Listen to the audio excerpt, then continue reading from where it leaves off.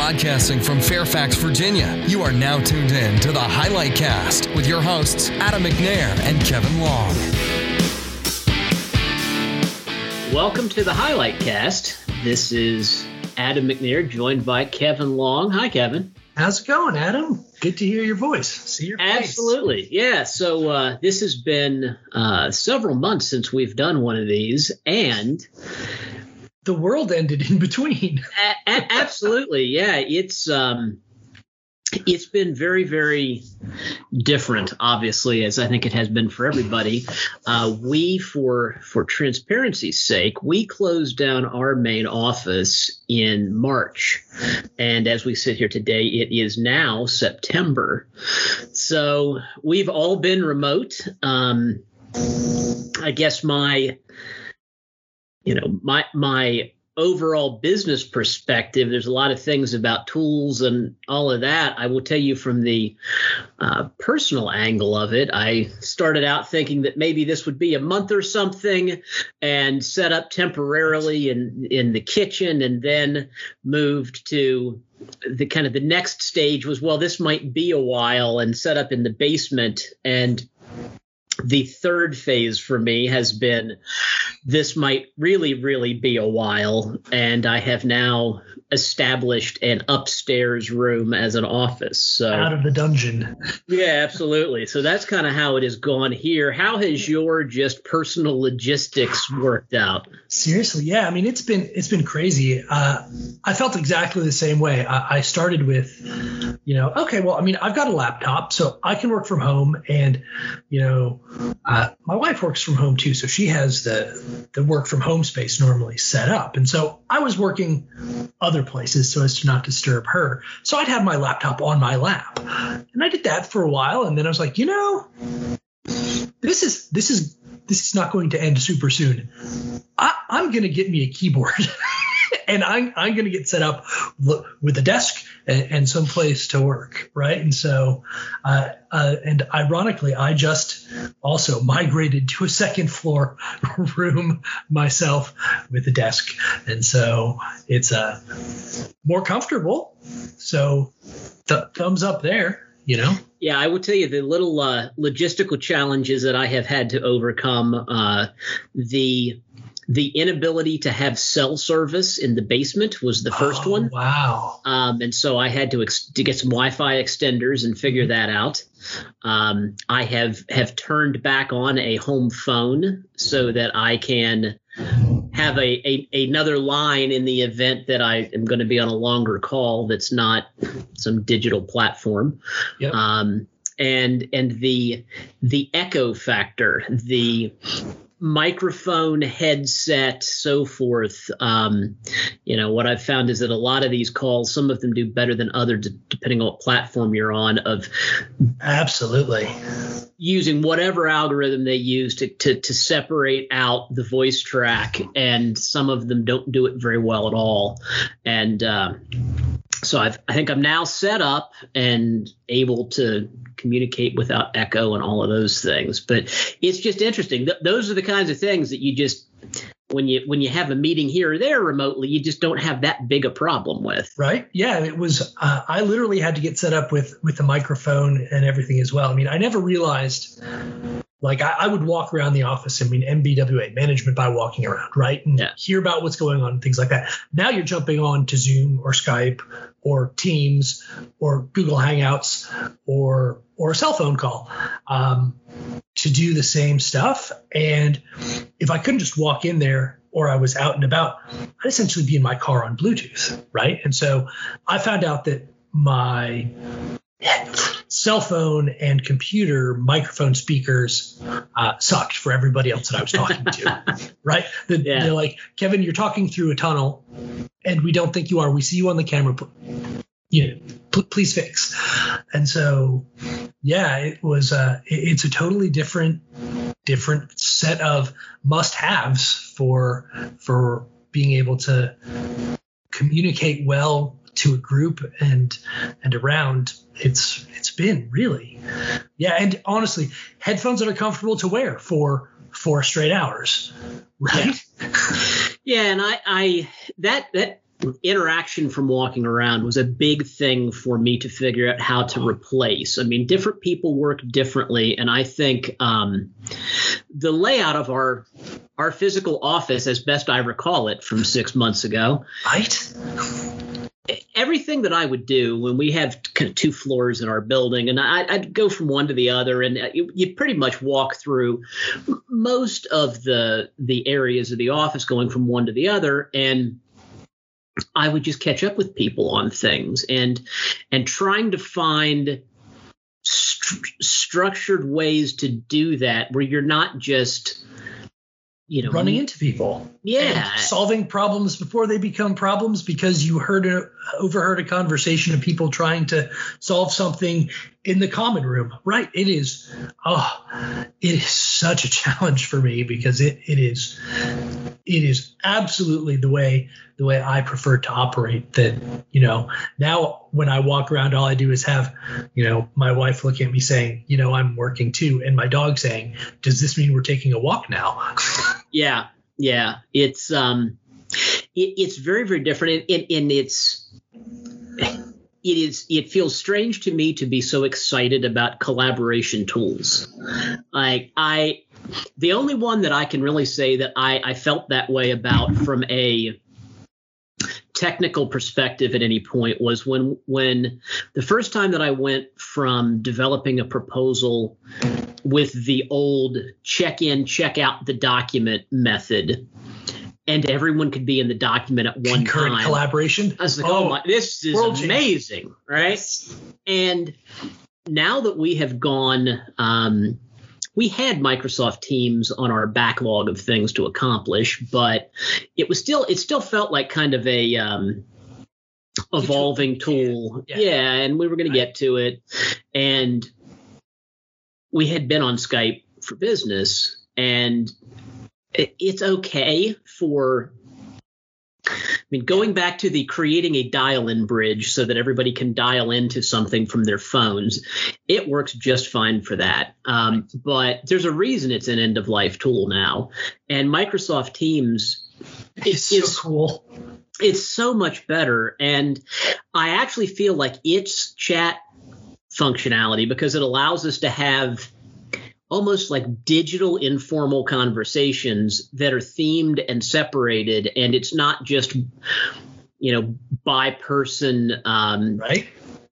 That's with like random history and timestamp. Right? Exactly. Yeah. Because one of the things that I had to evolve to a long time ago was there's so much email coming in that and you know this.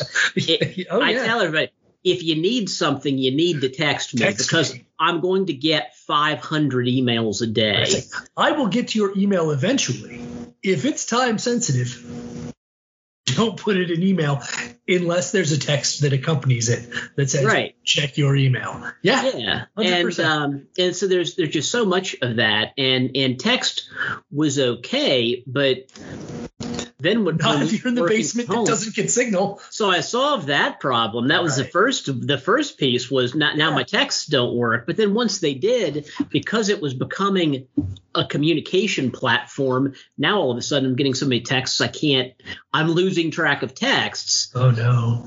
But Teams has really handled that. It really the integration on mobile, the ability to work collaboratively, to work in documents, to have conversations, to have team-based conversations. It's been it's been phenomenal. Yeah, it's great. Last night I was, Stan and Raj needed a quick catch up on a proposal that they were working on. So Stan texts me and says, hey, do you have a quick second for a Teams call? And I replied back, sure, only via cell phone though, because I wasn't at my computer. I could put it on speaker and I could keep making dinner and get them the information that they needed.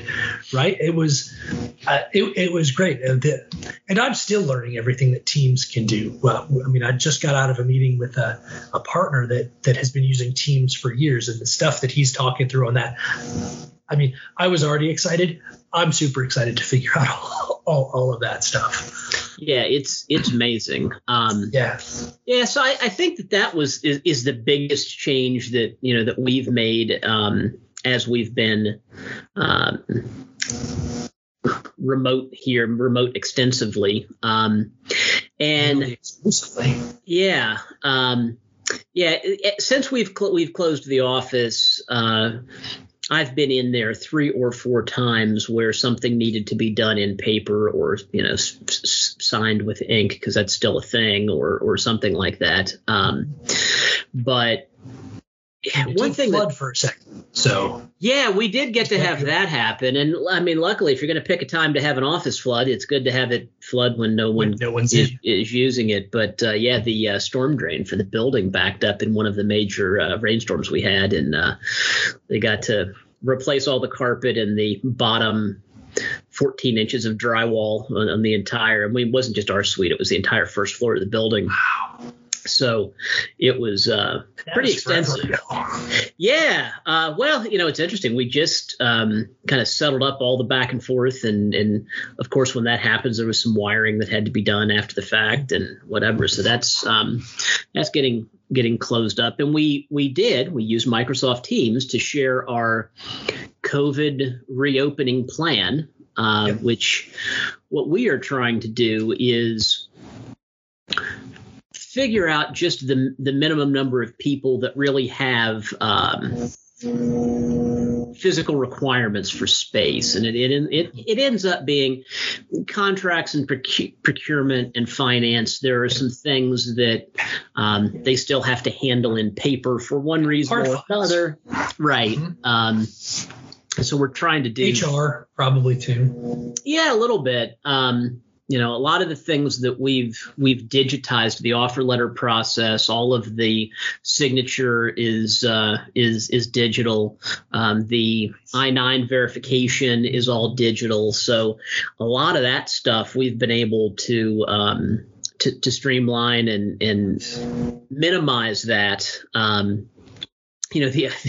The other thing that we have is that we have added some support organization staff during this period. And so we frankly, we wouldn't have an office for everybody under old space guidelines, let alone trying to keep people distanced and, and regardless of what the recommendations for square footage and everything are, it's just important that I don't want people to sit there and be uncomfortable. I mean, even when it gets to a point where, whether the state tells you can or you can't or whatever, I don't want to go tell 2 people, hey, here you go. You can sit on either side of this plastic screen. And and if work can be done someplace where someone's more comfortable doing it, right? I mean, we're an IT company.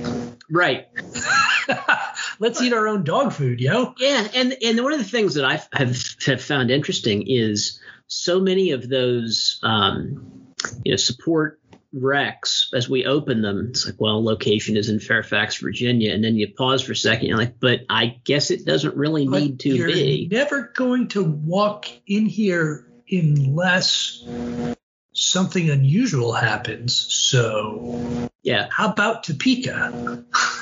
Yeah, the last several interviews that I've been conducting, California, Florida, and then frankly, a couple of people, I'm not even sure where they are. I know they weren't local, but they were someplace else. Right. And it's just not a factor to weigh into, the staffing decision. Yeah. I mean, if the intention is to have them be 100% remote, I mean, right. I mean, wherever that's exciting. Yeah. The one thing that I did have as an interesting thought, one of these interviews that I was conducting recently, was there is now a whole technical stress layer on top of it that for the applicant, ordinarily they're coming in to get interviewed, and what happens if there's traffic? What happens if I can't find the building? There's those kinds of things. That has been alleviated, but that has been replaced by what happens if my internet goes out? Internet goes out. I can't get my camera to work. Right. And I find it to be interesting because you'll send out a Skype, Teams, whatever invite, and if the person just calls in by phone, mm-hmm. it gives me the momentary thought of like, well, how's this remote work for you? Are you kind of comfortable with that? Yeah. Yeah, absolutely. Yeah, because I did an interview where the person was like, they couldn't get the camera to work. Hey, I can't get the speakers to work. Then I had one where we ended up, they left their camera on and had to dial in from cell phone for the audio part. And, it's like, where's that line between IT coaching on how to get this to work and just, we're supposed to be talking about a job. Right. Oh, absolutely. And how, it's nice because at least for partially technical roles, welcome to an informal skills test. Right. I mean, essentially. And if you think about, all the things that we do, if you're not proficient in Teams, general online collaboration tools, those kinds of things, it would be hard to support what we're doing right now if you couldn't use those things. Yeah. I mean, for the foreseeable future. I read that plan for reoccupancy, and it's, at least in the meetings that we've been having, it was always, it started in March. I flew back from Boston, St. Louis, Friday the 13th in March, and you texted me and said, we're shutting down the office, work from home. And then we're like, we'll reassess in June. Came to June. We're going to reassess in July. July came. We're going to reassess in September. September came. Right now it's November. We're looking at for a few people going back in. And so, if you can't do, which awesome reassessment, great decisions, I think, especially with how successful IT has been in making sure that people can continue to work. They've resolved 2 IT tickets for me today with random things. So huzzah. But it's, if you're going to have people that aren't comfortable with the new normal, right? Then that answers a lot of your questions already. Yeah, and that's a point to bring up is the way that we established a date for reopening of an office. So when all this happened, it was kind of to be determined. The state of Virginia had mandated that things close down there for a while, and so we were closing, and the schools closed. So we closed on essentially the same time schools closed. We made the call a week before schools closed that we were going to close in a week, and so that Monday that schools closed, we had to close the office as well. But all the different factors that went into the decision, we got a note from our healthcare provider that offered from a best practice. They basically said, if you are knowledge workers, if you are in an industry where you can do things remote, they believed that in their guidance that to protect the health and welfare of your employees, that, or I want to say it was something like 22nd or 27th or something like that, seemed to be a good date to which to extend the remote work. And so certainly there's the health and welfare aspect. So that was one angle. And underlying it, certainly far secondary, but certainly when you're looking at the overall span of things that play into the decision, the cost associated with, I don't want anybody to get sick ever, but also coupled with that, the potential cost exposure of if you had a bunch of people that got very sick. A COVID outbreak in a company. If you think about that, all tracing up to the company's health plan, there's a lot of cost that goes in there, and your renewal every year is based on what you experienced last year, and so there's financial risk exposure. Double whammy, because people are too sick to work, and we're still pretty small, right? So goes through HQ, and so you don't have HR, proposal, and half of ops management. They're laid out sick. So then now work's not getting done and your insurance premiums quintuple because 7 people are hospitalized. Yeah, absolutely. Yeah, the operational risk to the company was also something that, I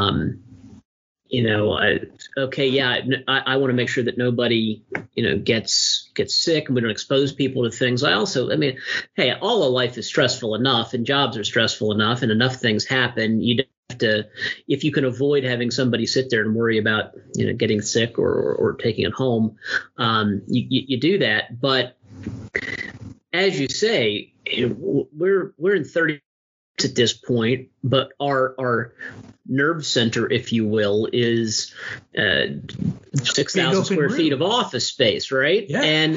And shared break rooms and all of that kind of thing. And so we have a lot of IT redundancy and a lot of cross training and all of that, but if about 25 people were out of commission for a couple of weeks, assuming best case got better, even if it was the flu, whatever it was, if something happened and it took several of our folks offline for a couple of weeks, it'd be a really bad impact to the business. Yeah, I don't want to have to learn how to run payroll. No, and nobody wants me doing that. Trust me. Yeah, and then the other thing, I think. Everybody, the logistics of life and how to do things, accomplish things, people whose kids are in school, out of school, online only, 2 days a week, and that is changing. And again, dynamic changing landscape, things change. So I get that, but it's also hard to plan. And it's hard to tell somebody that they have to show up every day when they don't even know if their kids are going to be in school. Absolutely. I mean, as I interview people for new jobs, I'll tell you, like, there are a couple questions that I always get. And one of them is always, I have kids. When are things going to require me to no longer be at home? Like, when will I have to start showing up on a site? And some customers know that answer, some customers don't. HQ people, we definitely know that answer. But yeah, it is a question everybody asks. If you have kids and, a huge number of folks that I know are doing partial. I don't know. Let me rephrase that. I don't know any school system that I have people that I know in that has 100% on-site students that with parents that are doing. And so it is, the how do I continue to provide value for the company and continue to do what is necessary for my family is always the question. Right. Yeah, and there are some things that I do think this will kind of permanently impact the remote versus in person. Not only do people want the flexibility, I think a lot of people, not everybody's different. A lot of people want the flexibility to be able to work from home and fit things into their schedule and so forth. But I think that the collaboration tools and the familiarity with them and kind of that personal barrier to entry for doing this has been out of necessity pushed through and kind of fought through as we had to work from home. And I think there was a lot of just kind of stasis around these things have to be done in person. Right. And they've had to be done in person because they were always done in person. Not because there was technology that would allow you to not do it. And, it's staggering how many things people have decided cannot be done in person, like Intel community customers working remote, except for, very specific things. You have customers doing, major banking support and loan support, like FSA, all remote. Just, scattered to the wind. And we've had people literally be able to be like, well, I can work from anywhere, so I'm going to head to country with a hotspot, and because I know that they have 5G, and so I can do what I need to do from there. Yeah. Right. Yeah. And so have you seen any functions that you've had to accomplish where you felt like remote was just really that if we had the option to get everybody back in a room, that particular thing that you did would have really benefited from in person? Yeah. One, solution sessions. 100%. When you're trying to figure out how to approach a complicated problem, how to put up a solution diagram, how to put together a complicated workflow, things like that. There are tools out there that you can do whiteboarding and things like that online, but they are, at least for me, and core competency of mine is looking around a room and figuring out who thinks what we're doing is crazy. Right. That is just, it is not the same, because some people turn off their cameras, some people dial in, some people, and so being able to focus on that is, you can do it, but it is a slower process.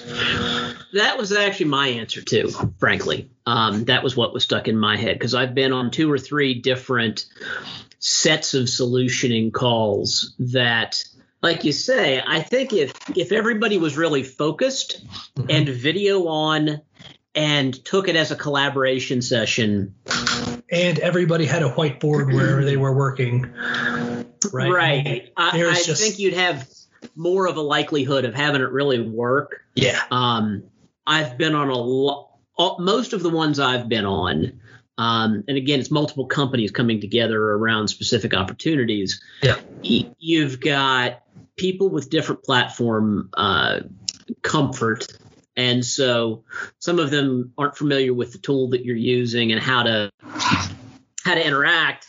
And then you've got 30% of them are only dialed in and you only see their kind of icon. There's clearly a couple of people that dialed in and never said anything. And I think that's kind of the never come off mute. Mm-hmm. It's like going to a class in college and putting your coat on a chair and leaving and then coming back and getting it at the end so somebody thought you were there, kind of thing. Right? Yeah. So that happens some. Yeah. But yeah, I think the solution session piece, and maybe we'll figure it out. I think there's a lot of commercial businesses and multinational corporations and all of that have teams around the globe and have figured this out. And I think we're, still probably some of those aspects are still stuck a little bit further back in the get everybody in a room and nobody leaves until the picture's drawn kind of phase. And just being able to hand someone a whiteboard marker and say, what do you think? Right. And it's just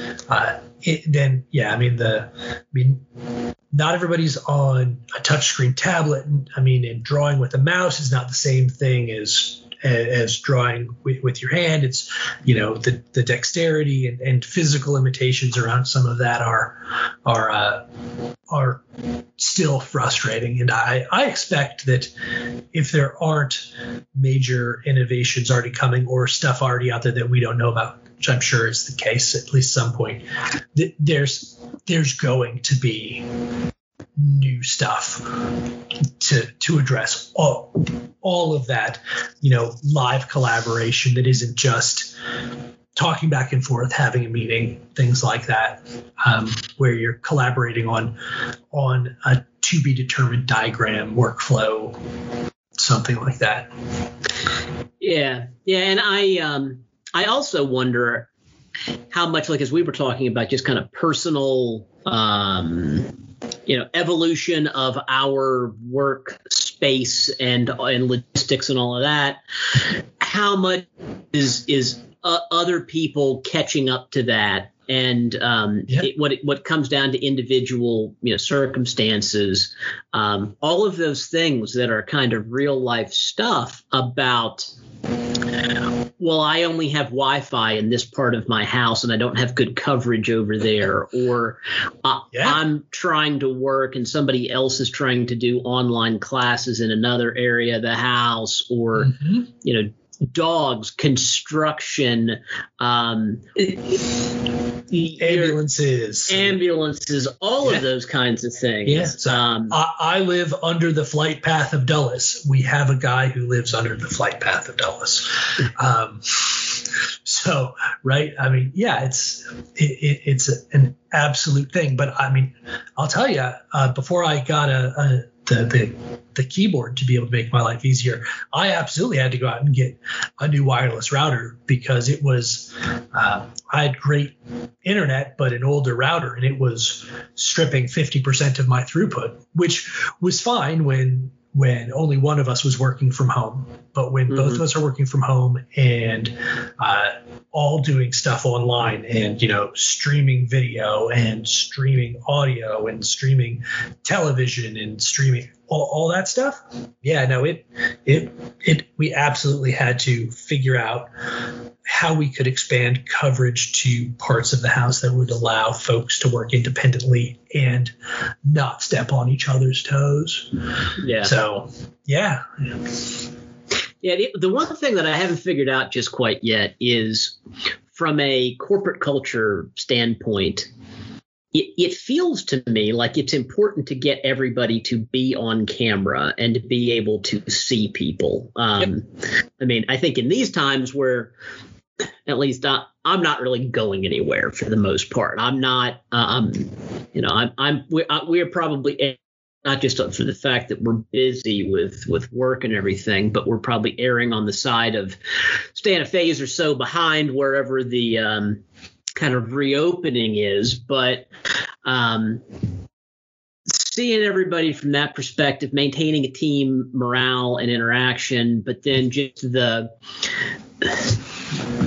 from the speaker interaction side, when somebody wants to say something and you can tell non-verbally that they're getting ready to want to say something, to avoid that 19 people talking over top of each other and then everybody's real quiet for a minute or two and then they try it again. But also from the participant side, that I'm not saying we have any of these kind of folks in our company, certainly, but somebody that kind of like that jacket on the chair type that has simply dialed in is not really engaged. Yeah. Without a camera turned on, you could absolutely connect to a meeting, put it on mute, and walk away. Yes, absolutely. Yeah, without a doubt, you really could. It's get the cardboard cutout, turn on and just sit there and with a smile on your face, sitting in a chair. Yeah, so I think trying to encourage that. Now, is that something? How are you handling that with teams and the meetings that you run? Are you trying to keep everybody online or on camera? So meetings that I control, even if I look like crazy and I need a haircut and I haven't shaved in 4 days, my camera's on, right? I mean, the digital backgrounds that you can get are awesome, so that you can't necessarily see that, I need to put some stuff away in the room behind me, right? I mean, it's great, but I'll turn the camera on, and that, it's a non-specific cue, but it says, hey, I'm here. You can look at me. Let's do that. And people will do the same by and large. Yeah. Meetings that my customers do, that I'm not running, that I don't control, 0% of them use cameras. They are all still treating it like dial-in. Yeah, I would say that I had a customer meeting today, and it's just their icon. Nobody is using a camera. Nobody's visible. Yeah.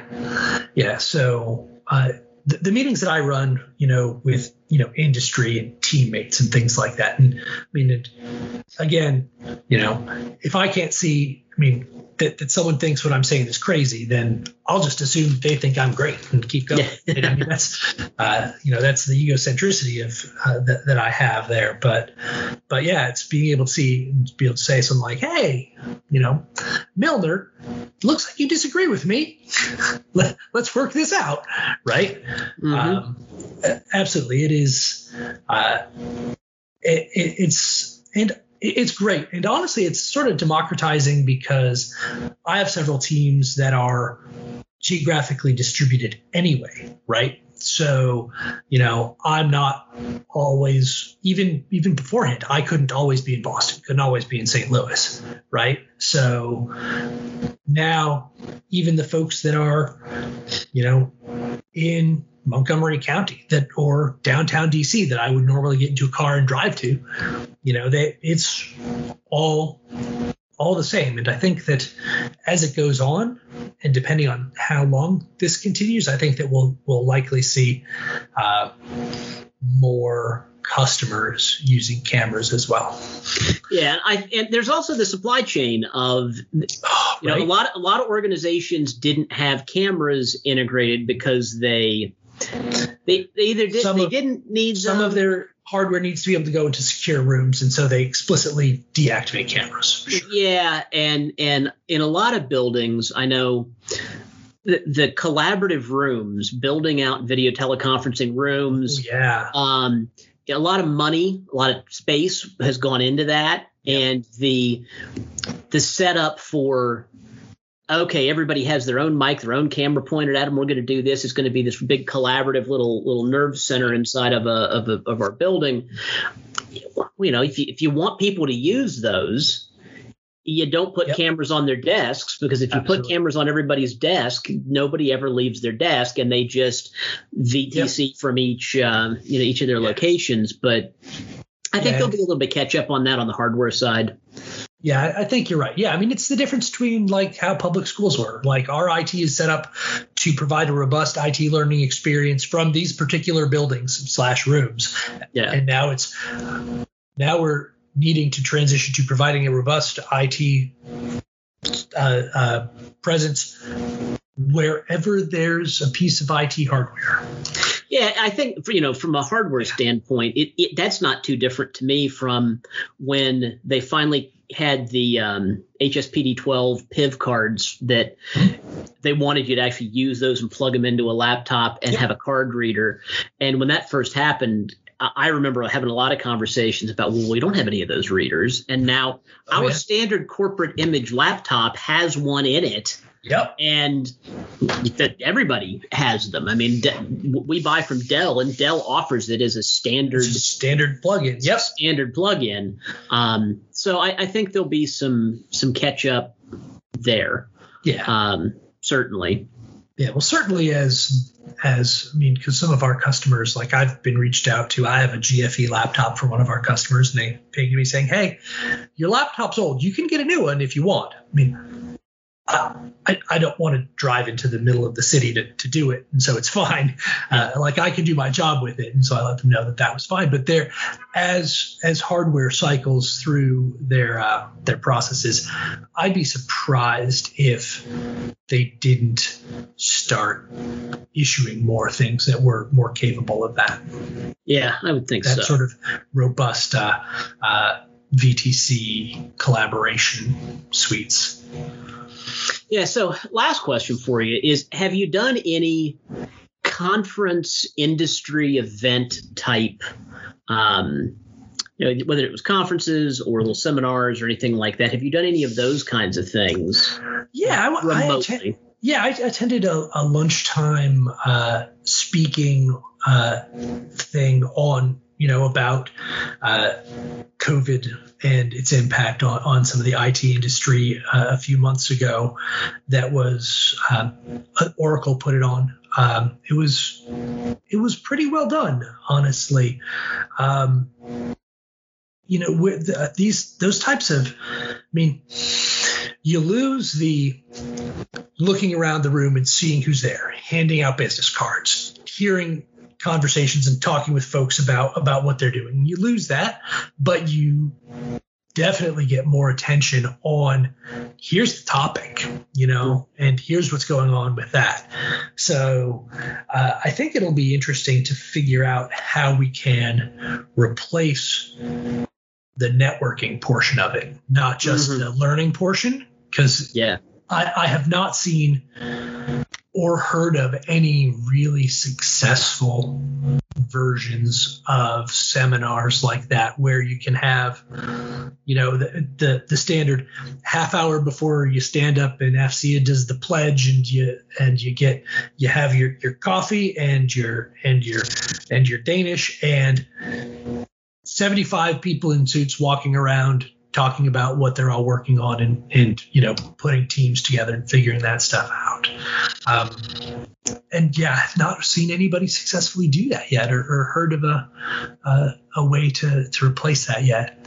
Yeah, so I'm going to sign up for the ACT-IAC ELC Imagination. Oh, nice. That big of the kind of that's always been their big capstone annual event, and I'm going to go ahead and sign up for that. And that's a day or two, and they're still going to have speakers and all the tracks and all of that. And that's next month, right? It's normally October, right? October. I think they might be doing the beginning of November this year. Okay.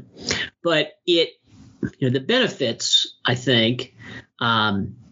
I didn't go the last year or two because it was several days, and I'd look at it, I'm like, wow, I have to go to either Williamsburg or Philadelphia. And then move to Philly. Yeah, I'm going to burn 3 days or 4 out of the office, and that's tough. And and then you have the cost of hotel and all the rest of that goes into it that makes you decide how many people you want to send and all that. But then plus the sign up for different tracks, go to this event, go to that event. There's been a lot of times that there was some topic I'd be interested in, and I'd stick my head in, and I realized like this room is jam packed, and I'm interested but not interested enough to stand in the back for an hour and a half. For an hour and a half, so never mind. And as much as you shouldn't multitask, take phone calls, do all those things. Right. Sometimes stuff comes up, and that whole step out, and then you don't want to interrupt the speaker. Am I going to go back in and all that? I think that's going to make it a lot easier. But I do whole networking interaction piece will be interesting to see. I mean, ACT-IAC does a good job on a lot of their events, and it's going to be interesting to see if they figure out a technology angle that bridges that gap. I know we similarly in an area where I think it can be a little challenging is we recently have been doing we did a CMMI appraisal. And we also we did the first CMMC, which we'll talk about in a future podcast here. But we did the first CMMC assessment gap analysis that was done in the country, and both of those are very intensive activities, and generally benefit from a lot of discussion and interaction and all of that. They are also full 8-hour days focused on that. And the auditors really like to be in person to make sure that people aren't, blowing sunshine and going, texting people to get answers for them to get the right stuff. So yeah, and so they required for these we had to video record them. Wow. And so on the CMMI side, CMMI reserved the right to go in and essentially audit the video to check in at any points to make sure that we were really doing what we were supposed to be doing, and that it was being conducted in accordance with all of the rules and so forth. So, I think that's it. It's interesting to see the technology challenges, and again, this is probably where when we're talking about the ACT-IAC conference, there's probably a tool out there that either isn't intended for the networking angle or is used for it in some other industry or something that will come to the forefront. And I think between niche players like that and enhancements of big provider like Microsoft Teams, what are they going to do to counter that, engage in that market? Some of these event companies, we have a contract that involves events and event hosting and strategy and marketing and all of that. And working through how that's going to operate, I think those sets of analysis of tools, I think that's now a growing niche market that there's probably somebody that has a small niche company that has some tool that 6 months from now is going to get acquired by Microsoft and bolted into one of these platforms and probably make a lot of money out of that process. It usually works. Right. And if it can solve that problem, worth every penny. Yeah, absolutely. Well, so I think so for the next Highlight Cast, we'll first get to see the experiment here of the Microsoft Teams recorded podcast translated to audio file, and then we can dig into CMMC, and I think there's a lot to talk about there. It's just an interesting paradigm of change in the government around that new certification around cybersecurity. And it's a very, very different, much more detailed way to become compliant. So we'll talk about that next time. But until then, we'll go work on our technical work and see if we can't make this a podcast. Outstanding. All right. Thanks, Kevin. Thanks, Adam. The views and